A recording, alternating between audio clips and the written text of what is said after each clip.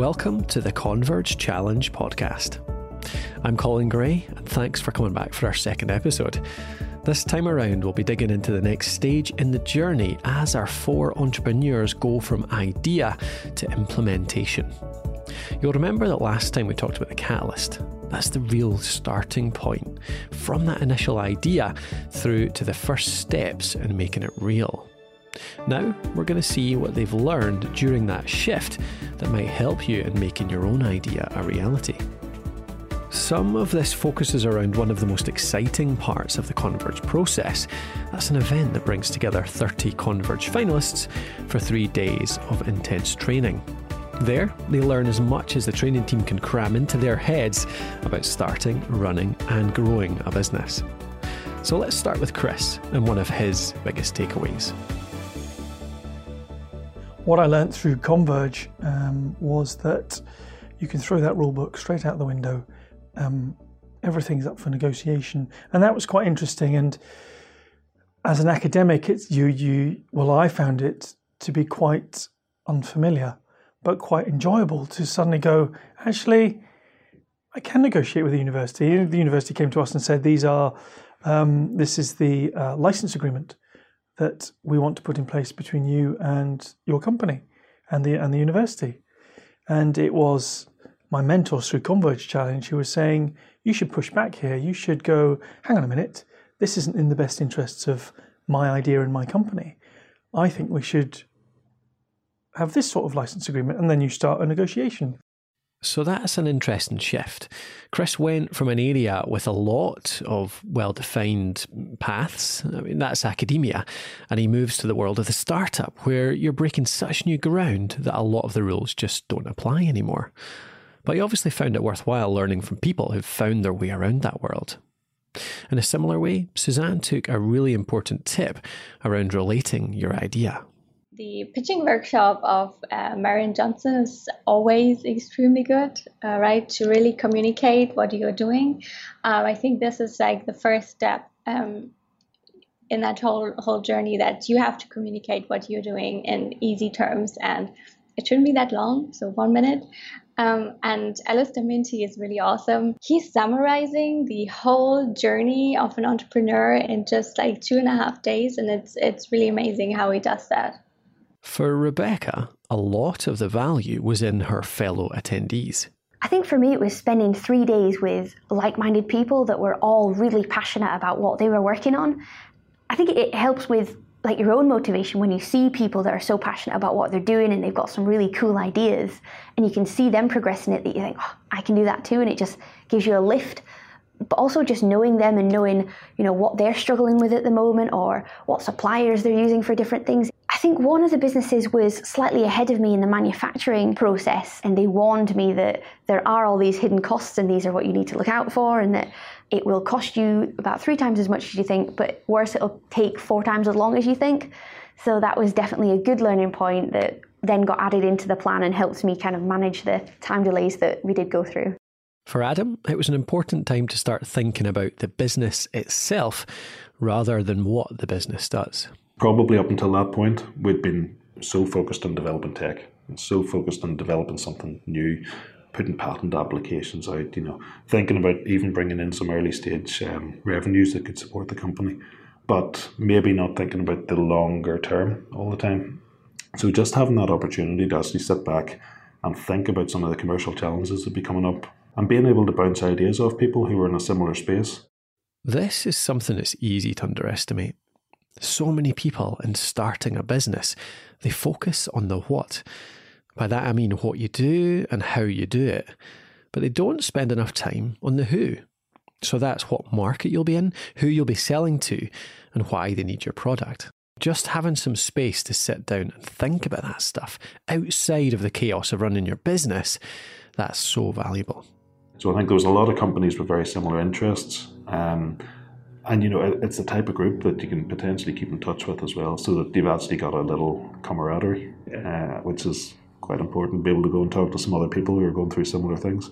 I think having that helps a lot. It's very easy as an early stage company or a tech startup or to think, you're just going through this alone. This is a very different journey to probably most of the people you know. I think having people close by that are going through similar experiences is pretty useful. You know, just being able to chat to them, learn from their experiences, help them learn from yours as well.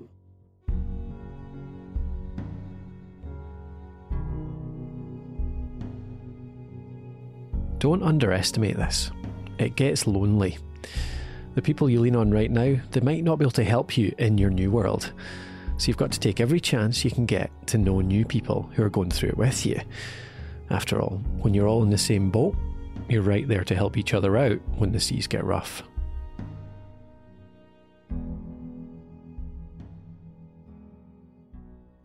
Talking of rough, how do you feel about standing up in front of a few hundred people and talking about your business? It's not something that comes naturally to many of us. Oh my goodness, I was so nervous on the inside. I think it was a really daunting process. And it's strange because it's not like you're directly pitching for money. So it's not like there's something that you've got a real goal in mind.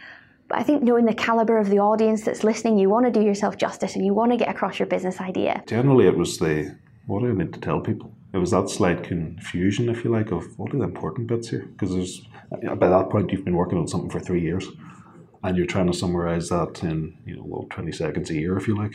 That's pretty challenging.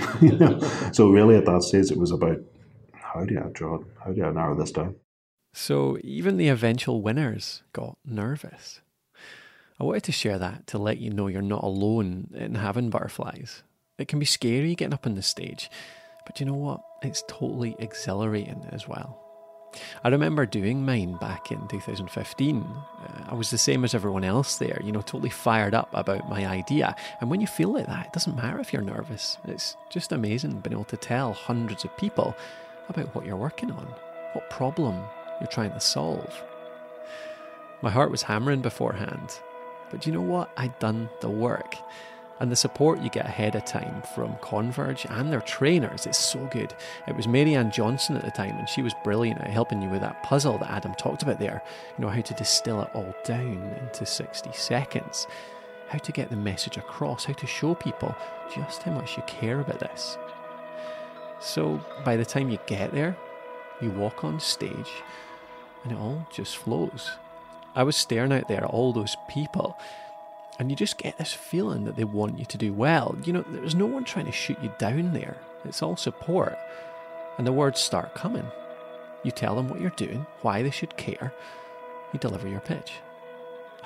It's all good in the end. I walked off totally excited, really looking forward to hearing what people thought, to have those conversations with dozens of them from the audience about all that stuff I was working on. So, nervous? Yeah, but totally worthwhile. And one of the most exciting things you're likely to do this year. I've spoken in front of thousands of people since then, on dozens of stages, and I still use a lot of the skills I was learning back then. Even in hour-long talks about podcasting, about content or entrepreneurship, getting to speak to people, to share what you do, even for 60 seconds, it's a privilege. It's one of the best things I do in my work, and it always leads to good things. Actually, the results that I got out of it were far better than any other pitching experience that I've had. There was one journalist there that then wrote an article based on my pitch and talking to me on the night, so it got us some coverage there, and as it went out, other journalists picked up the story, so we actually got a lot of coverage off the back of just that one pitch, so it was incredible. So Rebecca, despite being nervous, obviously did a great job. What tips did she and the others have then for putting it all together? I think it's always really good to have set sentences that succinctly either demonstrate credibility or your key points of your value proposition. So I don't often use like a full 60 or a 30-second pitch when I'm talking to people, as I think that can come across quite unnatural. But I think it's really good to have those sentences that they've got a lot of power to the words that you're using, and just drop those in conversation. When I did the original 60-second pitch, I wasn't fully immersed in my idea well enough to have a flow over a 60-second period. I didn't know what points I wanted to get across, whereas now I do. And I know that these 60-second pitches, you need to get 3 main points across as often as you can in those 60 seconds, because it's not long, you haven't got much time. If you can get 3 ideas across, great, well done. And sometimes you're having to get very complex ideas across to people who may not have the same background as you.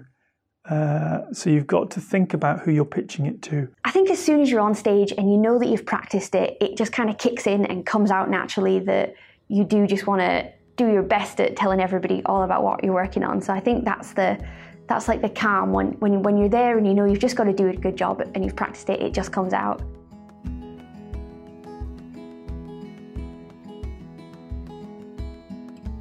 That's it. You know why you're there. You know your product inside out. You know how hard you've worked on it. So 60 seconds on stage talking about something you've been living and breathing for months. Piece of cake, eh? I like to present, what I'm doing because I'm very proud of what my team and myself have achieved. So this is why I want to get out the word, After all that, has Rebecca used it since?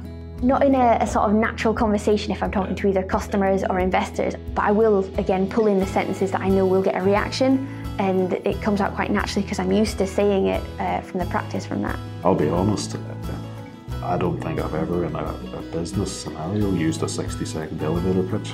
I think it's more about having a conversation with someone, but being able to try and succinctly summarise what your business does is still pretty important. So while the 60-second pitch perhaps isn't exactly what you'd use in real life, it's useful in forcing you to hone down your message. To build up a toolbox of descriptions, of problems, of solutions, all of which really hit home in normal conversation. And that leads right into the business plan.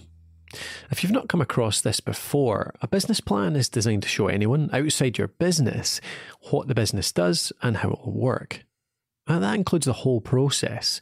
It means the problem you're solving, the market you're selling to, how you'll create the product, how you'll get it to market, the kind of team you'll put together, how you'll make money, and finally, predictions about how much money you'll make. To use the technical term, that's your financial projections. Now, there's even more that goes in, but that's the start. And if that sounds overwhelming to you, you're not alone. But Chris told me about the support he got from Converge in creating one. The training for the business plan was excellent.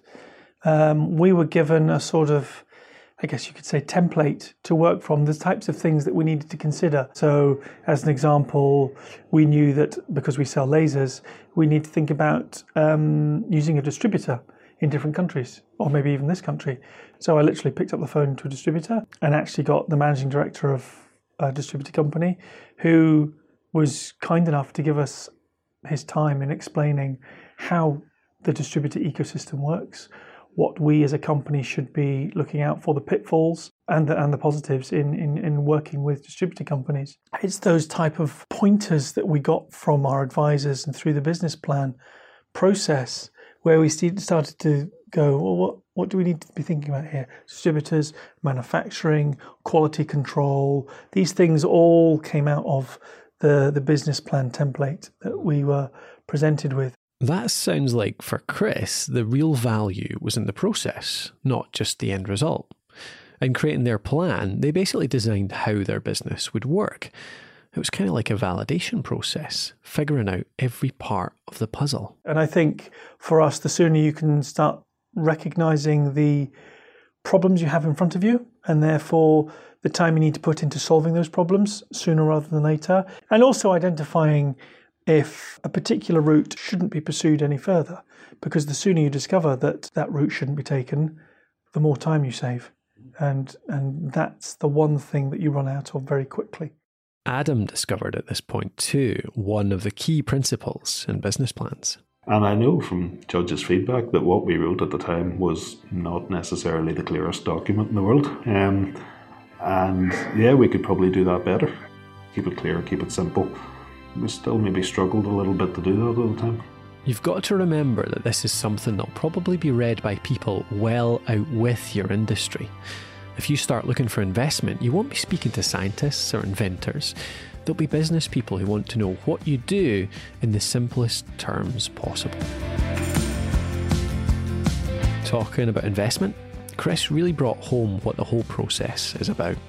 It's not just a competition, it's rehearsal for the real world and the next stage in your growth. So we had the original business plan for the Converge Challenge, and then we recognised that in order for the company to grow, we would need to go for proper angel investment funding from the angel networks in Scotland to begin with. It's at that point that we opened up what was now the old business plan and gave it a proper revamp, because by then my network of contacts had grown and advisors, people I could pull on, and so we used that advice along with the original business plan to draw up a brand new business plan that we could then confidently put in front of investors and say, look, we're much more confident in the facts and figures in this revised plan. Please can we have some money? And we used EIE, which is Engage, Invest, Exploit. We were granted to pitch in front of a room full of investors. And that's where my presentation skills that I had honed over the last 12 months really started to come together, because we piqued the interest of 2 investor groups who subsequently invested in the company.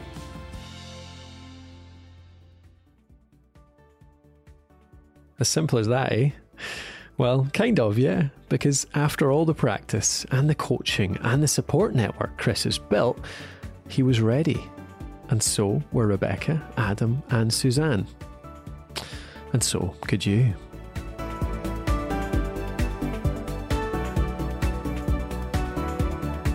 I hope you've got some starting points from the advice during this episode, but if you need more, you know where to go. The Converge team are there for you. Just nip over to convergechallenge.com to find out how you can speak to the team about your idea and how you go ahead and apply for the challenge itself.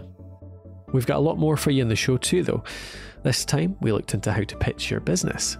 That was really focused on customers or partners, but next time our 4 entrepreneurs will be pitching to real live investors. And not just for 60 seconds this time, but 6 whole minutes, all with the aim of winning the Converge prize. We'll find out what they learned about making their business more attractive to investors and what they did once they got the money.